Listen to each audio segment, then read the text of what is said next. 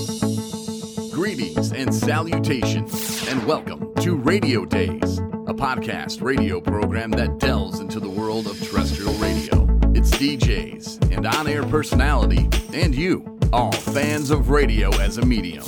Here's your host, Ron. Hello and welcome to Radio Days, the podcast. Today's show is produced by Ron Robinson Studios. If you need professional marketing videos or professional photography, maybe you need drone footage from a licensed drone pilot, head over to ronrobinsonstudios.com. You can also hear previous episodes of Radio Days, the podcast there as well. Interviews I've done with Dick Purton, Chuck Santoni, John O'Leary, Jill Forsyth, so many others. You can also check out the online merch store. Get your Radio Days, the podcast hats, shirts, and other merch. All that can be found at ronrobinsonstudios.com. Also, a quick reminder, a documentary about the history of terrestrial radio, Radio Days 101 Years of Radio, is coming later this year. If you are, I should say, or ever have been a fan of radio, you're going to love this movie. Also, if you'd like to help out and become a producer for this documentary, click on the Patreon or PayPal links. And also, as I just mentioned, you can help out by picking up some Radio Days merchandise at our online store on Shopify and ronrobinsonstudios.com. Well, my guest today, I'm super excited about today. It's someone who has helped thousands of people, thousands of would-be broadcasters, including myself, while he was an instructor at Specs Howard School of Broadcast Arts, where he served as Director of Education. He spent 10 years at the broadcast school, also an alum.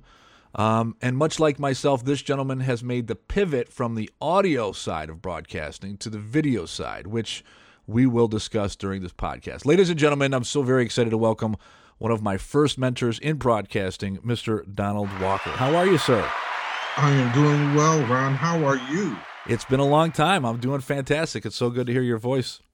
Same, sir. Same. I'm so proud of everything that you've done thus far and everything you're going to do. Well, they say it's an extension of your teachers, and you were one of my first teachers at Specs.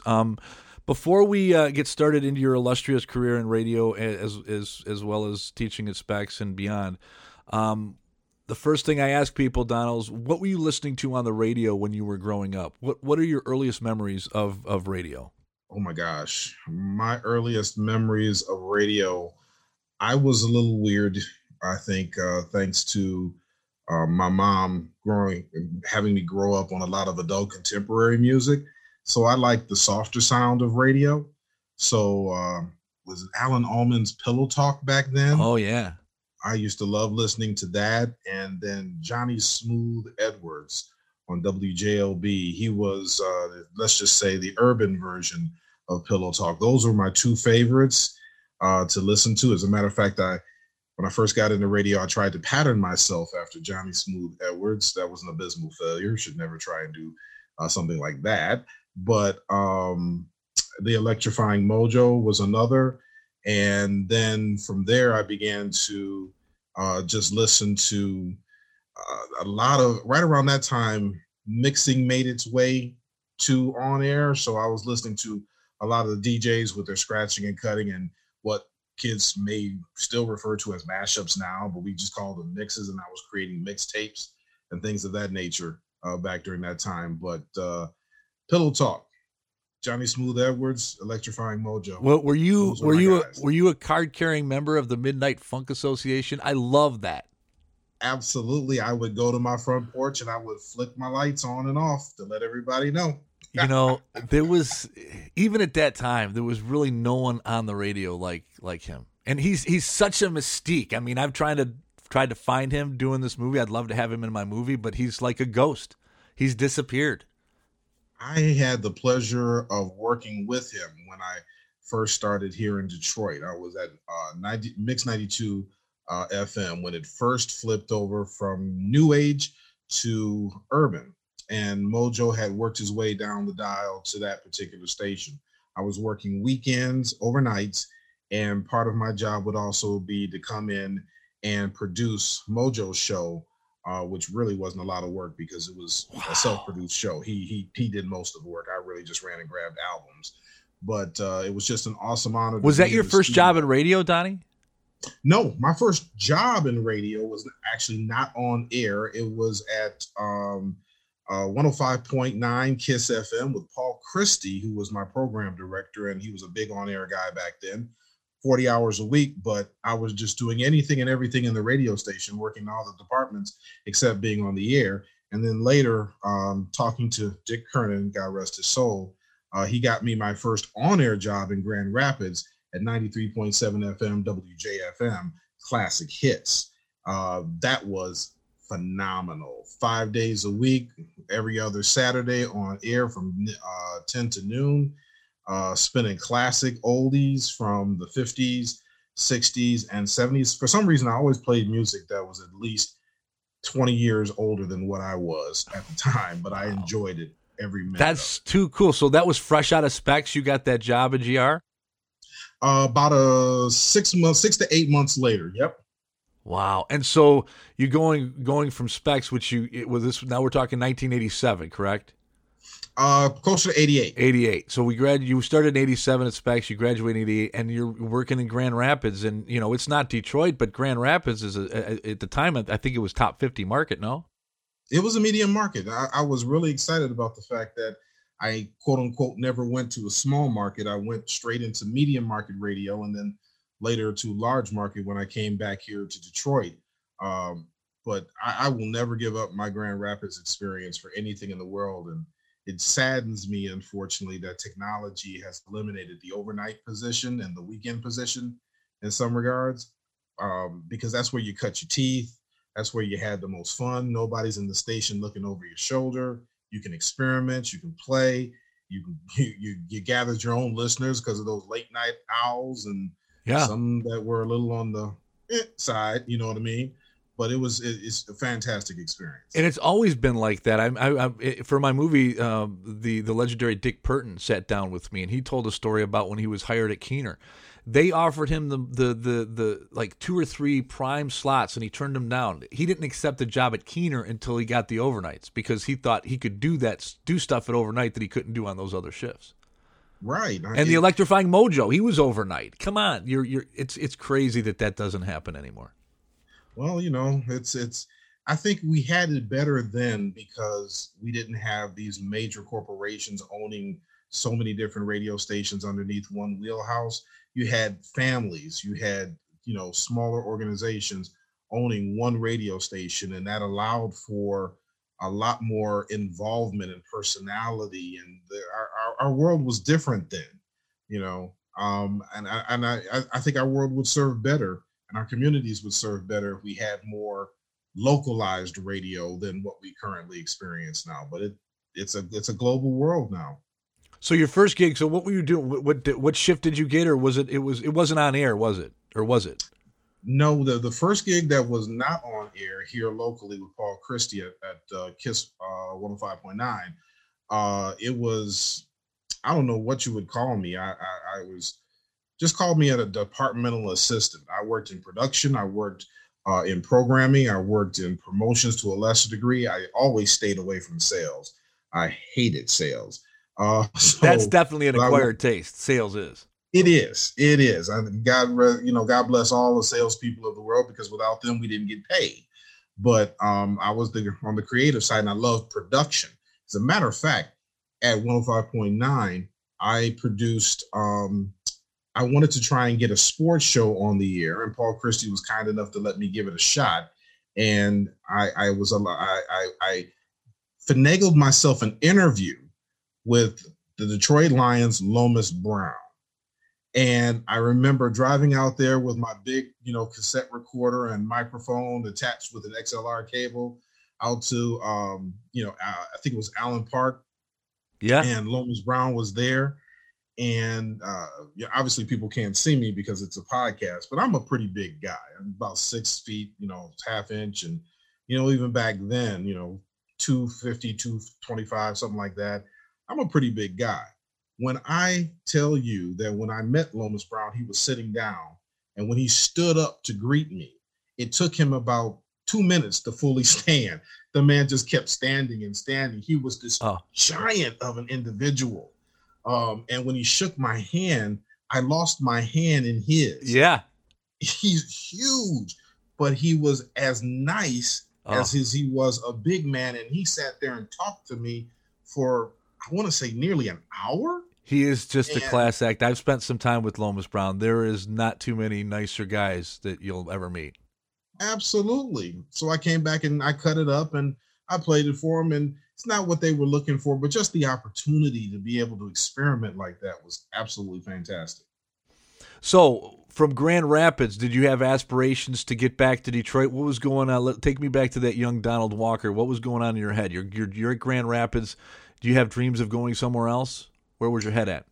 My head was, again, I was young, fresh out of Specs Howard, and it was my first time on my own. And I'll be perfectly honest with you, I got homesick, and I wanted to go back to school at the time too, because prior to Specs, I had tried going to college, and I was one of those persons who was simply just not ready for college. It was an abysmal failure at that time, and Specs was always my backup, which ended up becoming my primary. So after about a year or so up in Grand Rapids, I wanted to come home. Like I said, I was a little on the homesick side. I wanted to go back to school, but I never, once you've had a bite of the apple, man, you can't ever get rid of that feel. So because there really is, I don't mean to interrupt, but there really is no occupation like working in radio. No, there isn't. And only people who worked it can understand it when you say, I can't really describe it. You know, I still remember the moment I cracked open the mic in Grand Rapids for the very first time. I remember, I want to say it was Derek and the Dominoes was the song that I was getting ready to voice into. And I still remember what I said in my very first break, which wasn't a whole lot, but my very first break. And I still remember potting up the song after I finished my last word on my last letter of my sound of my last word. I remember turning down the microphone. I remember checking, make sure my mic wasn't hot, and I make sure all my key switches were in neutral. And then once I knew my board was completely neutral out, I remember jumping up out of my chair, high-fiving, nothing in the air, but I was just dancing and screaming and yelling all around the studio because I did it. I was on the air, and you're laughing because you know exactly what I'm talking about. And unless you've done it, you won't know it. And you know, you said something that really sparked a thought, and it doesn't matter whether that's your first mic or you've been in the business for 10, 20 years. When you are when you're about to go in front of a fresh mic, a new job, it's like the first day. That never goes away. No, sir. Absolutely doesn't. I'm telling you right now, I haven't been on a mic in forever.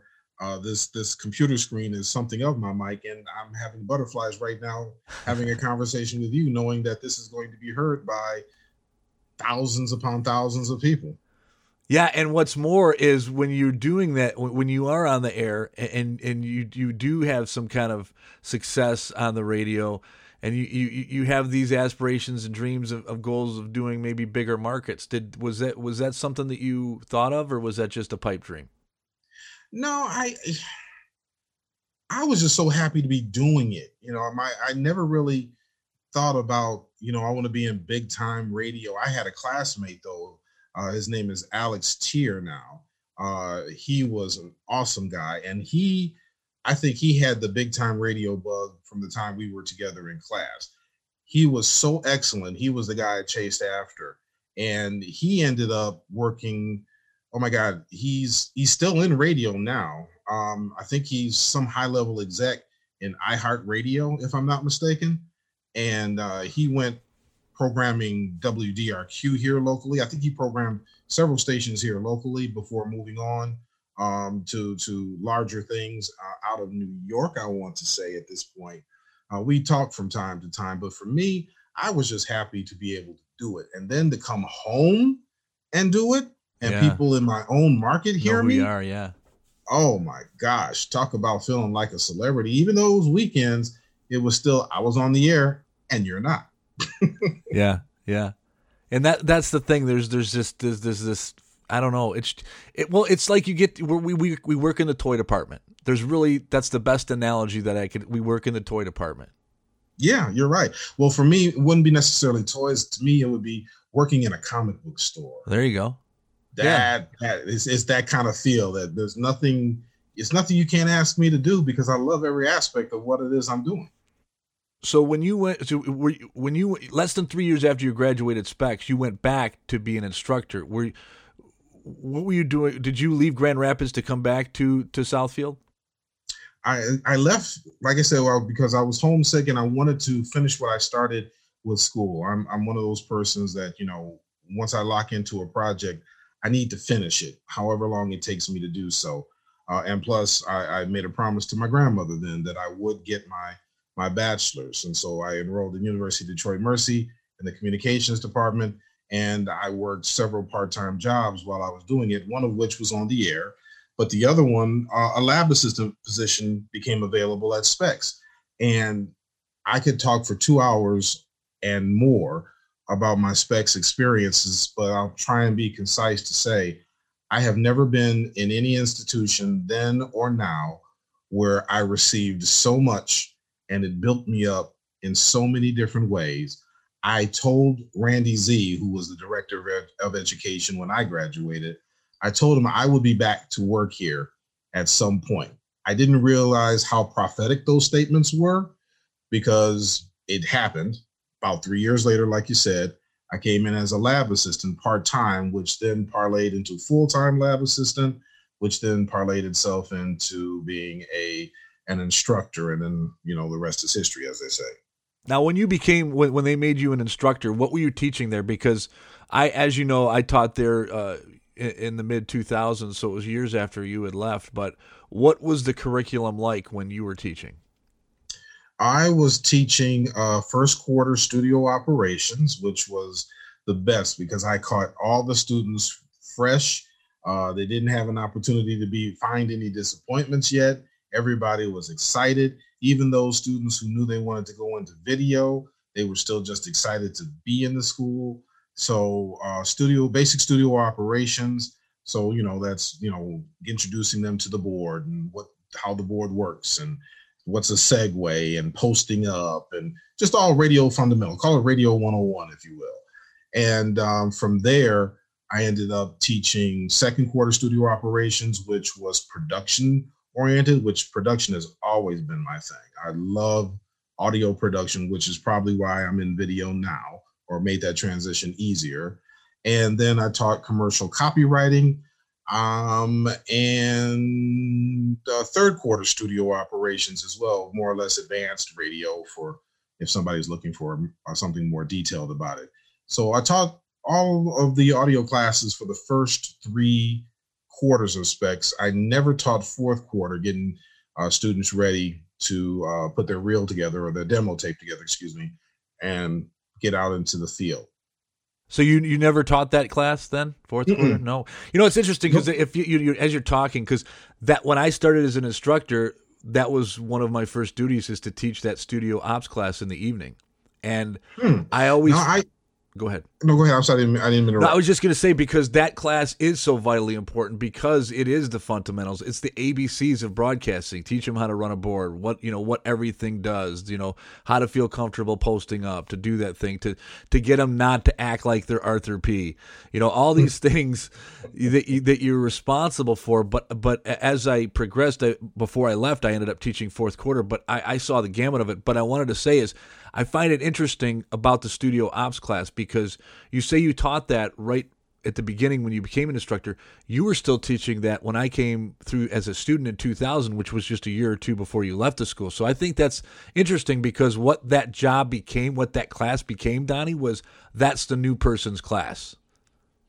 And so Really? What I find fascinating is I just think it's a testament to your ability to teach and give back because you recognize how very important that class was because it set the tone.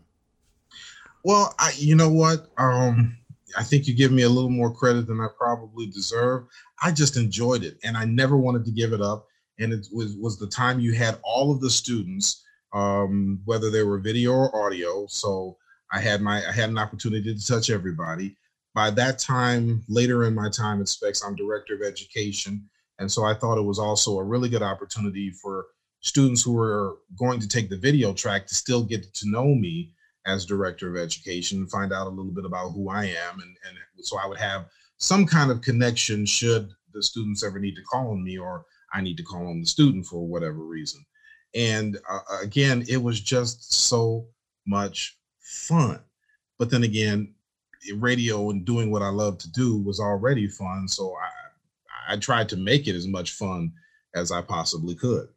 Now, this is something that this might be a little controversial, but I'm going to ask you this anyway, because when I was an instructor there, you know, you get to, speaking of studio ops, that's the first quarter class. So you got 45 kids. That's before anybody drops out. You got 45 students that are coming into the class.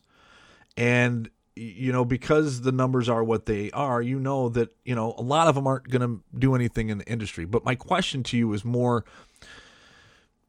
because as a student, when I come through there, I was wondering, okay, what makes me special? What makes me think that I'm going to succeed in this industry where so many fail? And that was like a kind of a driving point for me and Bill McAllister, because as you know, we both came in through there together, and he's found a lot of great success in his own right. But as an instructor, I always found it difficult to give that 110% to the kids who were just obviously not there to learn a trade, but maybe had to go to college or get kicked out of their parents' house or for some other reason other than that was what they wanted to do. How did you deal with those students who were there not necessarily to work in the industry, or maybe just didn't have what it took to make it in the industry? I mean, how did you deal with those types of students? For me, that was kind of easy. What your personal desire was, and I'll use you as an example. You and I had Sean Belegian as a student. So yeah, I love Sean. Sean's great. As an example too. So all I did was be me, and I gave you the best that I had. I felt that was my responsibility as a teacher and as a servant in the classroom. I honestly felt like when I came into class, I was there to serve whoever was sitting in front of me. Now, you know, we all have to be respectful one to another, but that notwithstanding, give them the best that I could possibly give. My grandmother, when I had a troublesome class that I could not figure out how to reach very early in my teaching career, she was a teacher for Detroit Public Schools forever. And I went to her and I asked her, how do I deal with this? And she just looked at me and she gave me 2 words. And she said, just be kind. And I took that to say, show them love, give them the best part of who you are, and let the rest handle itself. And so for me, whether it was a Sean Belegian or a Ron Robinson or I don't really give a care what it is that I'm doing person, I'm going to give you the best that I have. The rest will be up to you. Now, if you come to me and say, Don, I want more, well, then I'll dig deep and I'll find some more to give you. But if you say that, well, this is enough of what I'm getting, then that's fine. I've done the best that I could do. I can only control me. And then that's where I left it. What about the kids who had the heart but just couldn't get over that hump and couldn't get it? I'm sure you saw that too. My heart would break for them. I do remember students who they wanted it badly, and I'm looking at them saying, "There ain't no way in the world this kid is gonna make it." But I also I was humbled by that, because there were several people who I looked at and said, ain't no way in the world they're going to make it. And then they got out there and they were so tenacious about it that they actually got jobs and they found their way into the industry, and they had for them what was success. And I'm still friends with some of them on Facebook to this day. So everything centered around me just giving you everything I had, and then the rest fell where it was. And if you showed the heart, even if you didn't have the tools, I'm still in there with you. Let's do this, and we'll go as far together as we possibly can. Both former students and instructors I work with, there's over a dozen people that are still in my life that were in that period of my life. So it's just a magical place, not only radio, but that school. Yeah, it hurt my heart to hear that they're being acquired by LTU. And I certainly hope that acquire doesn't, I shouldn't say acquire. They're supposed to be merging with LTU, but I hope merger doesn't turn into an acquisition. Yeah. I hope that what makes specs somehow or another still finds its way to live and breathe, and that magic can continue. And if not, then it'll continue to live and breathe in those of us who who walk through those halls and are doing what we love to do, however we love to do it. Yeah, I'm going to ask you a little bit about that later on, but I do want to keep up with where we are. I want to ask you this. As we talked about, you became the director of education. That's a different role. How talk about, because it's one thing to be an instructor, but now that's a faculty issue too, right? I mean, wasn't your duties expanded? How did you wear those two hats? It was interesting because I was the youngest member at the time. I was one of the youngest members on staff when I began to get my promotion. So it's instructor to audio supervisor, which is basically department head for the audio department, and you had your video supervisor as your counterpart. And then from there, it's assistant director of education. And then from there, it's director of education. So I worked my way up through all those levels. And it was, again, different and challenging because now I'm talking to these same people on a different level who taught me. Many of those people who were there were my teachers when I was at Specs, especially early on. And I'm also talking to people who in some cases were old enough to be a parent to me as well. And so there were many conversations I would have with my parents about how do I manage this? How do I deal with this? And so it was a really great growing opportunity for me as a professional and as an individual to learn how to work with people who were much older than I was at the time. And a little bit of the fun went away because, you know, you're now dealing with the vision of the school, at least from an education standpoint, and making sure you find people and hire people who have something of what I felt I had in that classroom. Hiring the right kind of staff member or instructor became incredibly important to me because I knew what made that school special because I sat in the seat, and then later on I taught and continued to teach in the classroom. And there was no way in the world I was giving up my classes. I made that perfectly clear. I'll take on these leadership roles, but I have to remain in the classroom. I can't be disconnected from that. So it was awkward at times. I've only had to fire, if memory serves, 2 people, one of whom I ended up working with years later. And now that was awkward, to say the least. That's interesting. Yeah, that was awkward. But he ended up telling me later that he was very thankful for my firing him because it forced him to get himself in a different place and space. And he may not have done that had he stayed there. So, you know, that is a good thing. And I don't know if I've ever shared this story with you, but I've always talked about, especially in broadcasting, you're going to run into the same people again. So you need to be respectful and you need to be professional, and you can't burn bridges. This is so key. And this happened to me as in regards to Specs. And I don't know if you've ever heard this story, but stop me if you have.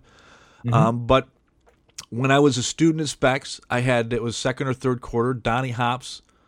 It was video, the TV news where we rotated from anchorship to anchorship. You remember that class? I'm sure you do. Mm-hmm. I do.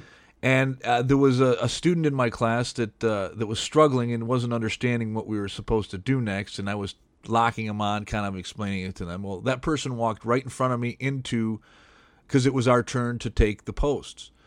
Well, he walked to the anchor's desk, and I walked over. I think I was the camera. I don't remember what my job was, but Donnie Hop says that I was late and I should sit down and take a 0. Now, I'm not saying I would have handled this in the same way if I was in my early 20s, but I went to Specs when I was 30. I was a little bit more mature. I didn't say anything. I thought it was bullshit, but I didn't say anything. I kept, and I took my 0, and it really didn't matter because everything I did with gusto. So it's not like I didn't get good grades. But fast forward 4 or 5 years or however long it was when I did come back to Specs to interview for a job. I'm coming back to interview for a job. Guess who's in charge of hiring people? Donnie Hops. Mm-hmm. He cited that as one of the reasons that he hired me, is how I handled that, like very professionally. I didn't bitch. I didn't moan. I didn't cry. I took it. And he said, I admired the way you handled that. I was like, well, that's good. And that's happened several times in my career where if the way you handle something, it'll come back. And I'm sure you've seen that millions of times. Could you share a story or something that you've seen that would kind of amplify that point? Oh my goodness. First of all, you're absolutely right. And I'm incredibly, I wish you could see how I'm smiling right now that that's you. You were a class act. You were a good guy, plain and simple. And when you're a good guy like that, it shows up in even the worst kinds of circumstances. Goodness. The best example I can give of that actually is this. When I left Specs, I went to work for Detroit Public Schools, their community radio station, 90.9 WDTR. Unbeknownst to me, at the time of my being hired, the administration already had plans for the radio station to be, its operations to be farmed out to another entity. So I left Specs to start another career that, unbeknownst to me, was going to be ending in 2 years. Which is also right around the time I decided to get engaged too. So all of a sudden now I find myself out of a job and I find myself actually being contracted to hold the radio station so that I can hand over the job I just took to somebody else. And I distinctly remember having a meeting with the then staff. And I told the staff, I said, listen, this radio station is about to change. And I said, I don't know what it's going to change into, but think of it as a butterfly or a caterpillar going into a cocoon to become a butterfly. I have no idea what the wings are going to look like when it comes out, but I promise you this, during this span of time, I'm going to do whatever is necessary so that when that butterfly comes out, I'm riding on those wings. And lo and behold, fast forward, everybody was let go. Except for me. I was asked to stay there, hold the position, keep the station secured, hand it over to then now Detroit Public Television and Classic Radio 90.9 WRCJ. There we go. And I worked with the then general manager, and everything he asked for, I was doing. I was just working really, really hard to impress this man. Because I don't know. I didn't know what else to do. Mind you, just got married and trying to figure out what am I going to do to support my wife and 2 kids at the time. Scary. And he put in a good word with Detroit Public Schools to say lease management agreements require that there be a staff member from the ownership on site in order for these management agreements to be legal and correct. So they then rehired me. And I ended up working with air quotes for the radio station as then the production director, even though I was getting paid by Detroit Public Schools. So had I not demonstrated that kind of attitude, I don't know that he would have made those recommendations. And I don't know that I'm sitting in the seat that I'm sitting in today. I'm a firm believer of life is 10% of what happens and 90% how you react to it. And that's what my then general manager told me before she was let go. Oh man, that's the nature of radio. That's we're blunt. We love punishment. I don't know. It's worth it that much to go through all, especially since 2000. Things have changed since the millennial. Yeah, it really, really has. And so I miss being on the air, but I don't miss radio. If you understand what I'm saying, I don't miss the business, but I miss the creative aspect, the audio production side of the fence. So that's why whenever I get an opportunity, I'll do some freelance voiceover work, anything to continue to work those chops a little bit along the way. But it's when you love what you do, Ron, the bumps and the bruises don't really feel too much like bumps and bruises, and some of the hard knocks aren't quite as hard because you love what you do. And that by itself, I'm a man of faith. So to me, that's the blessing. To be able to love what you do and get paid for it too, that's wealth beyond wealth, if you ask me. 'Cause there's a lot of people with a lot of money who are flat out miserable. Yeah. Okay. And I don't ever want to be one of those persons. And I've been able to take care of my family and take care of myself. And I haven't missed a meal. You can definitely tell that by my size now.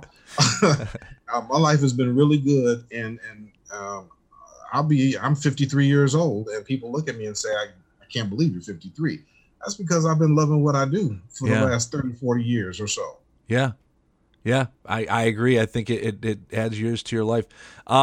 Before we move on from specs, a couple things I want to ask you about. First off, you mentioned Dick Kernan earlier. Dick Kernan, I miss that guy every day. Dick Kernan, and I think I've shared this story on this podcast, but when I first started, it was my first month teaching at Specs Howard. I was teaching studio ops, as a matter of fact. I was still trying to find my way as an instructor. And kind of a lot of ways I tried to emulate what I learned from you because I respected you so much. But again, fake it till you make it. Well, one night Dick Kernan walks in.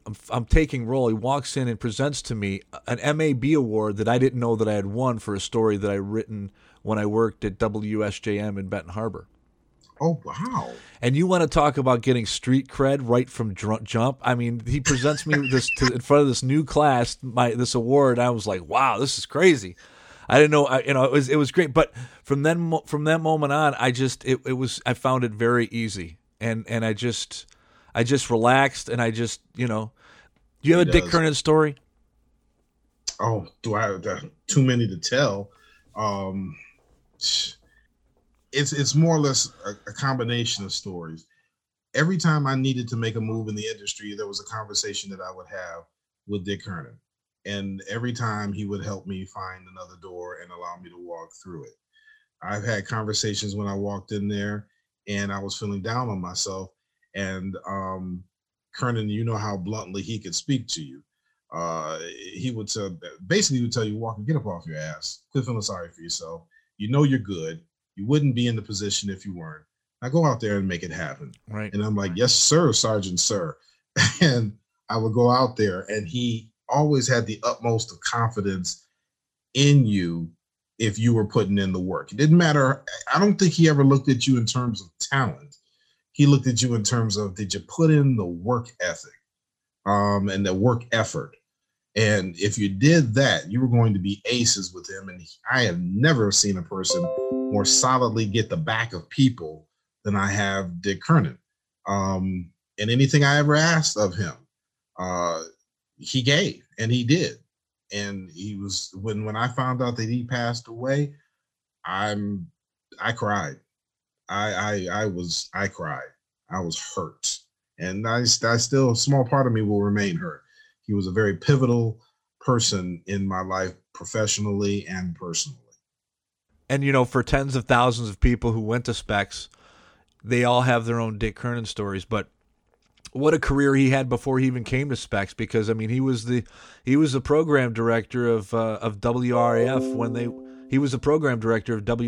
they went to WRAF. He hired Arthur P.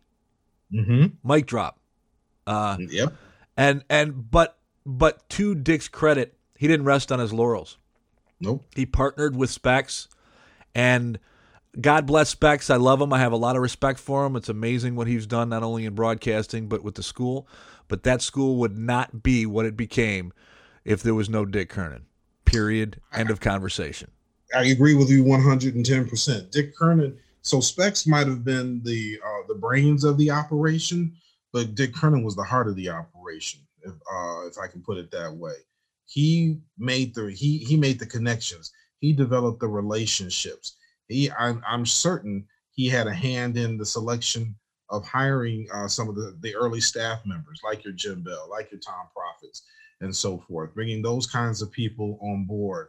And then after you bring in the right people to keep the organism known as Specs Howard School, alive and the heart beating, we still got to keep funneling blood to it. So he's out there on the road on a regular basis, just talking with people. And that was his gift, man. It was his ability to talk to just about anybody about anything, ascertain kind of real quick who you are and what you're about, and determine whether there needs to be, I need to move on from this, or there's something greater we can do here, and then make that happen. He was a facilitator.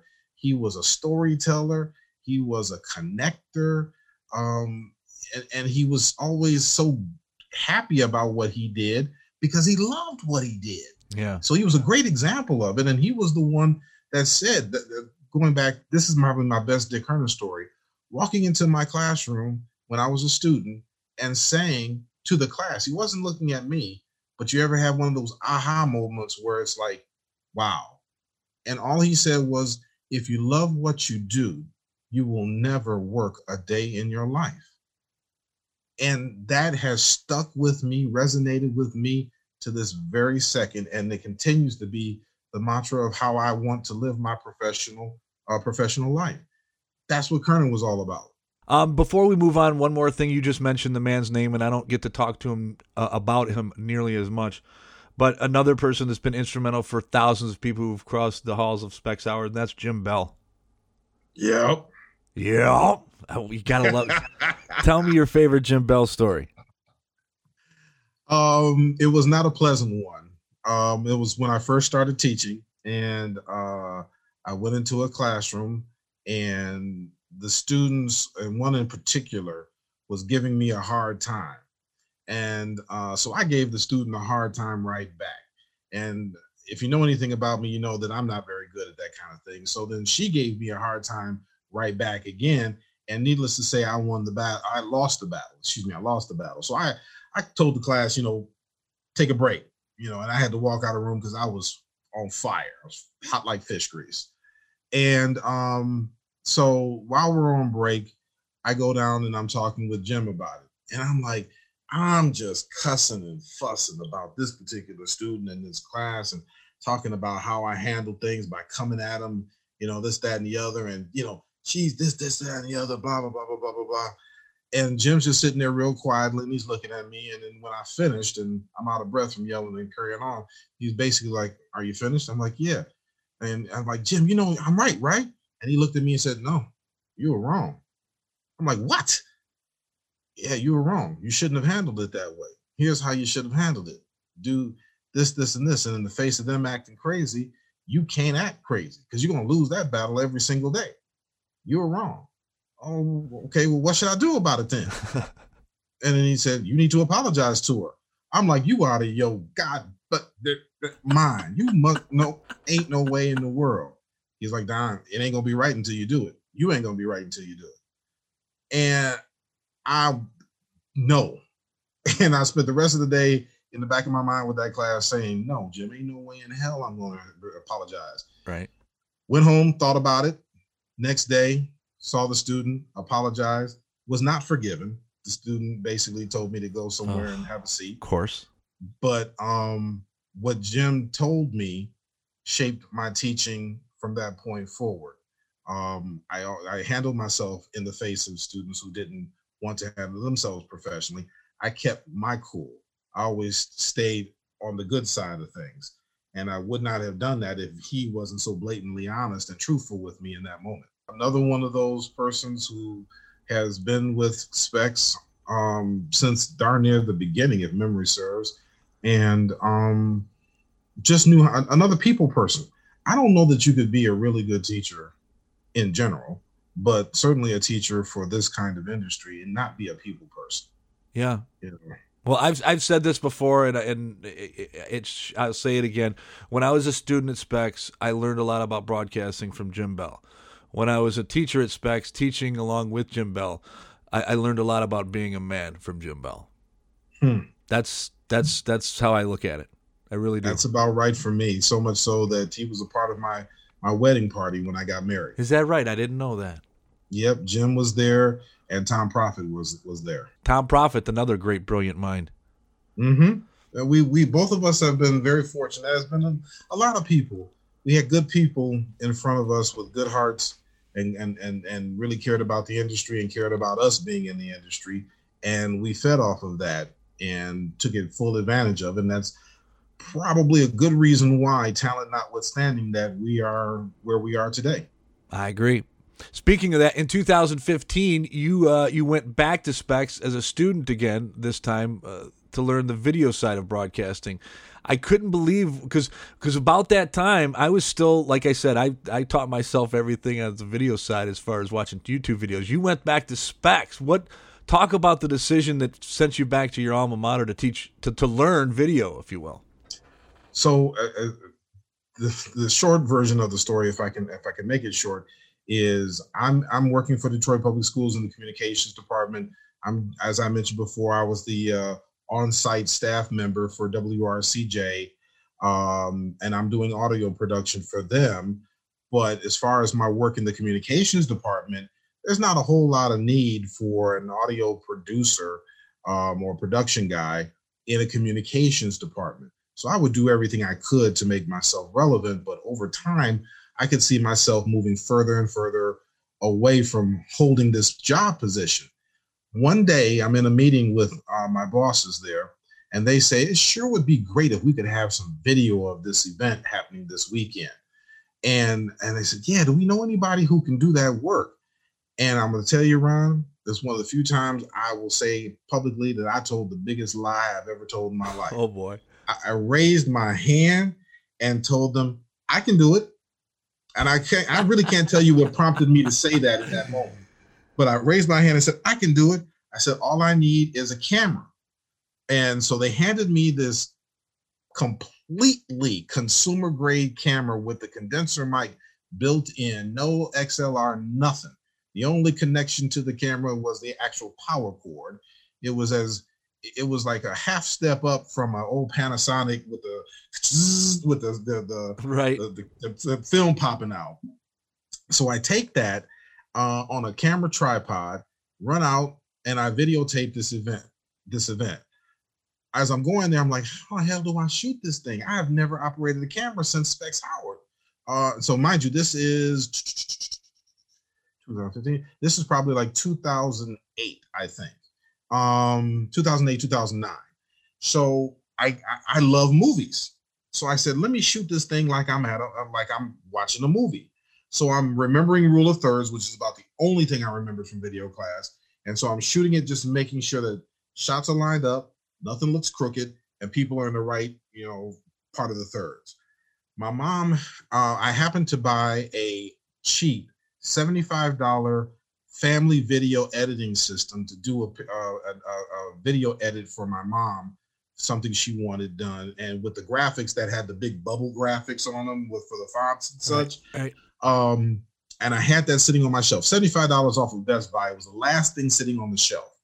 I grabbed that, I put the video, I upload the video into the system, and then I'm sitting there like, how do I video edit this thing now? And all I could remember was control track, audio track, video track. Okay, this has got to be something similar to that. And I spent the entire weekend trying to figure out how to cut this video. Oh my. And I basically closed my eyes and cut it like it was an audio production. I don't know if the video matched up or not. and then I put the best looking fonts on that I could. Again, we're talking fluorescent pink, lime greens, and stuff like that for lower thirds. And I packaged it and I gave it to them. And they said, this is fantastic. I'm sitting in my chair in such disbelief. Like, you gotta be freaking kidding me. This is a bunch of crap. But they loved it. Wow. And from that point, they wanted more. And then finally I said, listen, y'all, if you want this to be better, I need better equipment. So I ended up getting a Panasonic HVAC HD camcorder, right? Professional grade. I got, this is when I got introduced to Adobe Premiere. And the next thing I ended up doing was shooting a lot of press conferences. And lo and behold, Spec students were always there working as cameramen. And I leaned into my relationships with those students who I had taught, asking them, how do I do this? And they were so generous with their knowledge and their experience, teaching me about this, teaching me about that. And so finally I said, you know what? I need to take this to the next level. And the only place in town that would teach it in a time frame that worked for me, I didn't want to spend the next 4 years going through college again. I'd already gotten my bachelor's by this time. And so I went back when I discovered they had the DMA program. I talked to Tony Chirac, who was a counselor back at the time and one of my former students and then colleagues. And next thing I know, I'm in a DMA class and I'm eating this thing up like chocolate. And it was the best thing in the world. And since that time, I've spent a lot of my days at the University of YouTube trying to enhance my skills here and there along the way, and continue to tell stories in the same frame of mindset of an audio production. It's worked so far. What was it like walking the halls as a student coming back so many years later? That had to be weird. It was weirdly cool. I felt giddy just like I did back then.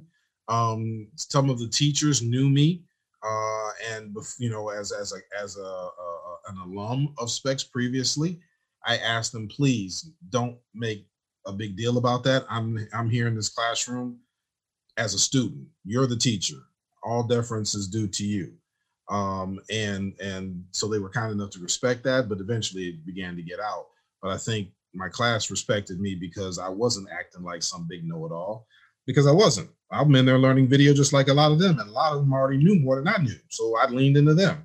But it was just exciting to be back in that environment again, that creative environment, and be a kid again, and be exploring a new side.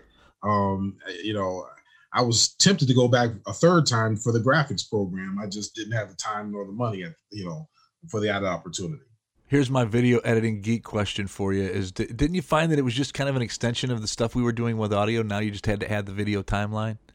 Absolutely. I still maintain video without audio ain't nothing more than a silent movie. Getting back to your gig as the PD for multimedia at Detroit Public Schools, how has that job evolved over the years? Well, I stayed. I eventually became the videographer for the entire district. So the best part about my job was, again, meeting people and connecting with people, and I'm doing these great stories about these great students. And so, when people would talk about all the bad things happening in the schools, I would always say to them, I see a completely, totally different side. I'm interviewing, scholars and athletes and, children who've gone through crazy situations and are still overcoming, and teachers doing all these wonderful things and showing all this compassion and passion. So editing became my thing. I'm not a shooter. I'll be the first one to tell you that. I don't have the patience for being a really good shooter, but I will sit down and spend the entire day editing without a problem. I love putting the pieces of the puzzle together and telling the story in that way. And it's since morphed to, I no longer work for the communications department. For the last 3 years, I've been the director of multimedia at Detroit School of Arts, media program there. And in a nutshell, I'm responsible for the restoration of the studios at DSA. It's a $4.5 million project that I'm working on, and we're now getting ready to go out and look for funders to help us raise the money. When we do, we will have a facility that will be second to none and will be utilized as it should have been many, many years ago by students for the community, and everybody gets a win-win. It's a huge passion project that I'm working on, and so satisfying and gratifying. But I also oversee internships, working with students to get internships. I work with our partnership with Detroit Public Television, which we've renewed, utilizing their skill sets. I'm involved with recruiting students into DSA for our program. So I've developed a middle school media feeder program where we're going to be implementing media programs in several different pilot middle schools for the sole purpose of starting children's awareness of digital media and video production a lot sooner. I'm hoping to start grooming the next generation of content creators and content decision makers, because there's so much of that out there. We need to be able to see this world through the lenses of everybody, not just one particular group, but every group, every color, every gender. It doesn't really matter, because there's so many wonderful ways to tell stories and so many different perspectives from which to tell them. So we need to see the full breadth and scope of that, whether they're news, whether there's something on Hulu or Disney Plus, or whether it's a movie of some kind. It doesn't matter. That's cool. You're still giving back. And as if you're not busy enough, Donald Walker, you are also a Farmington Schools trustee. Talk about this new chapter in your life. Yeah, it was unfortunately birthed out of a lot of negativity. The short version of it is there's, and I'm I'm ashamed to say, but it's reality. There have been a number of highly profiled racial incidents in Farmington Hills, dating back to at least 2016 that I'm aware of, where some of our students of color run into some very bad situations. The most recent one was right before COVID in 2019, where a young man was called the N-word by one of his white female teachers. At first, I was involved in some community efforts to try and bring some measure of reform to our school. And then someone hit upon the notion and thought that I might actually be a good board member. It was running up on that year when there were 2 seats coming available. So I ran. I gave it a lot of thought, and I ran. And unfortunately, I did not win. And our board president then resigned, our superintendent resigned, and one of the other board members who was slated to end his term decided to resign early.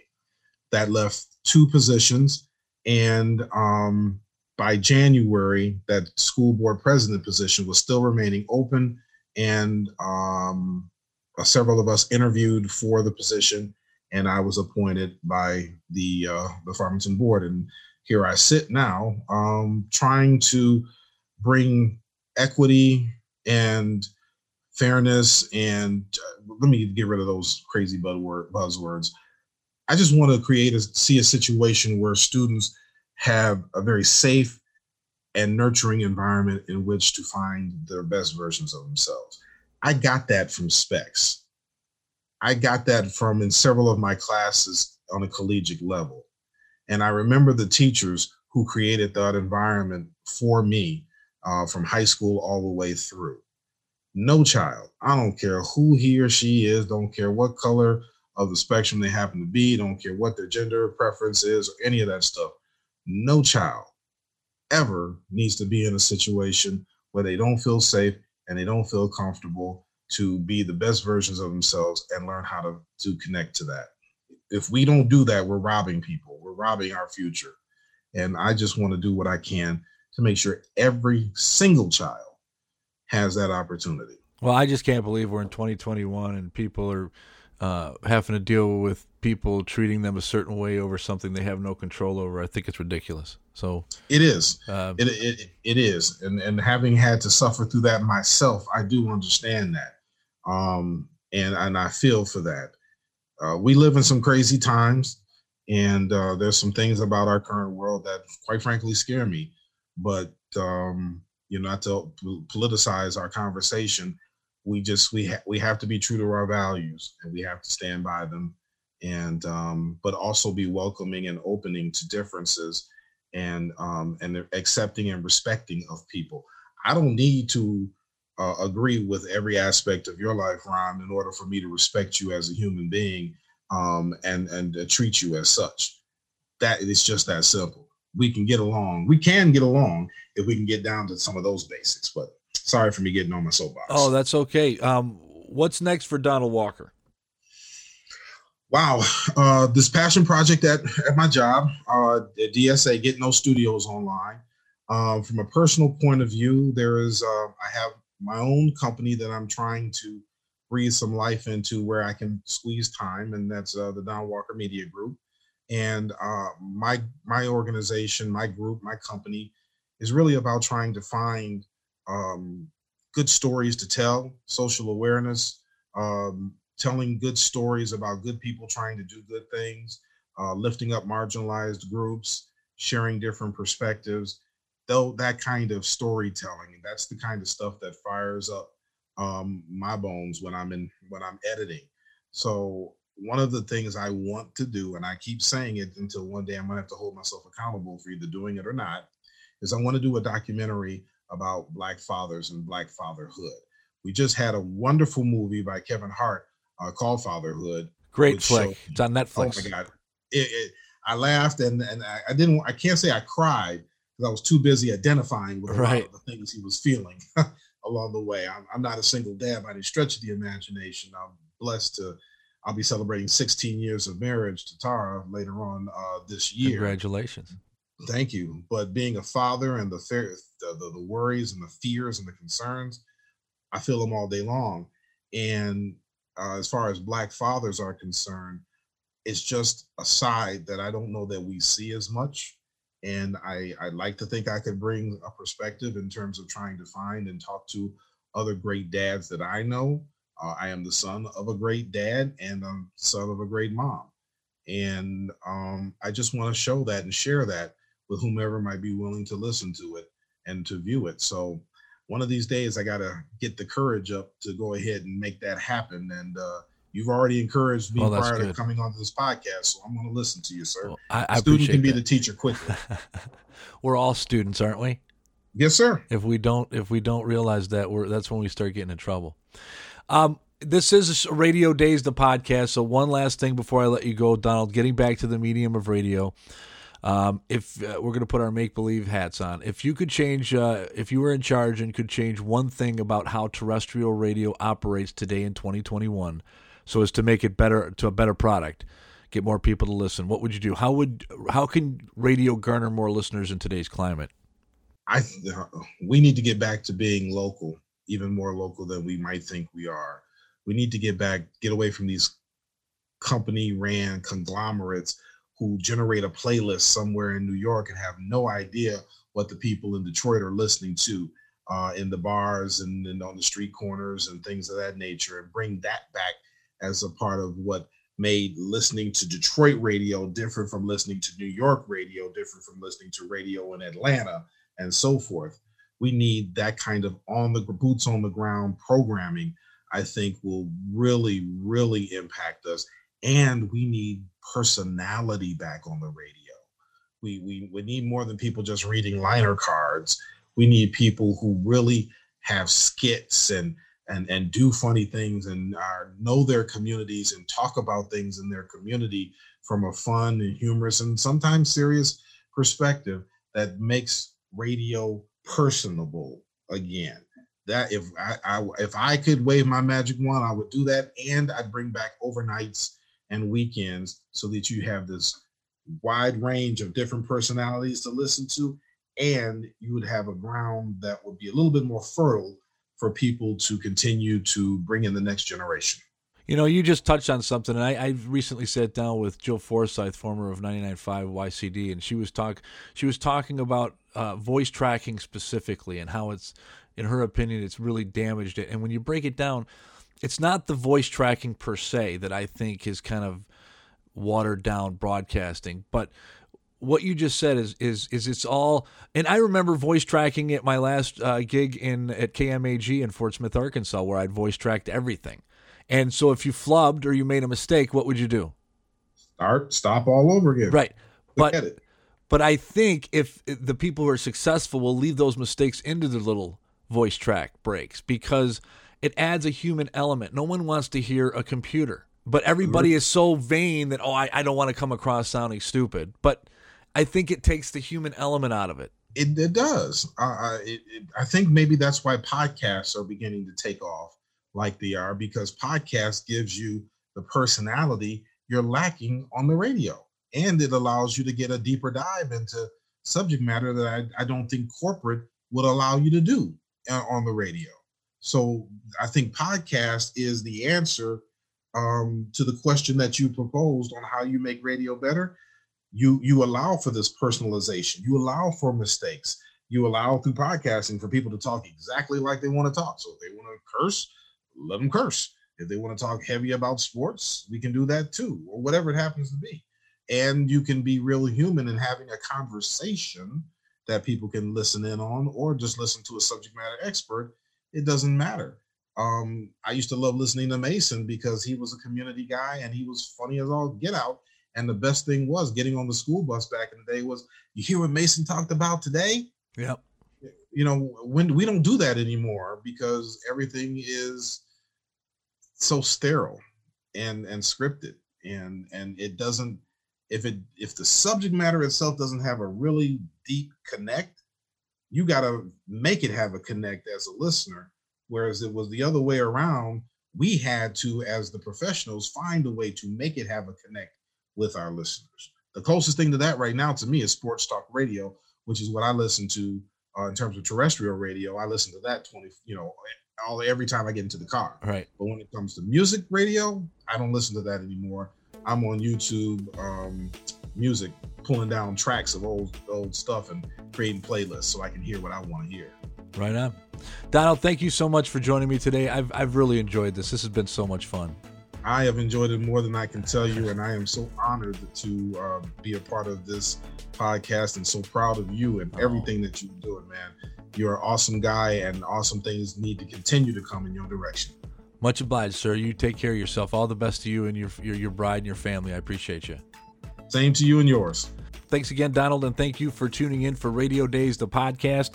And, of course, keep an eye out for Radio Days, the movie, 101 Years of Radio. That's coming later this year.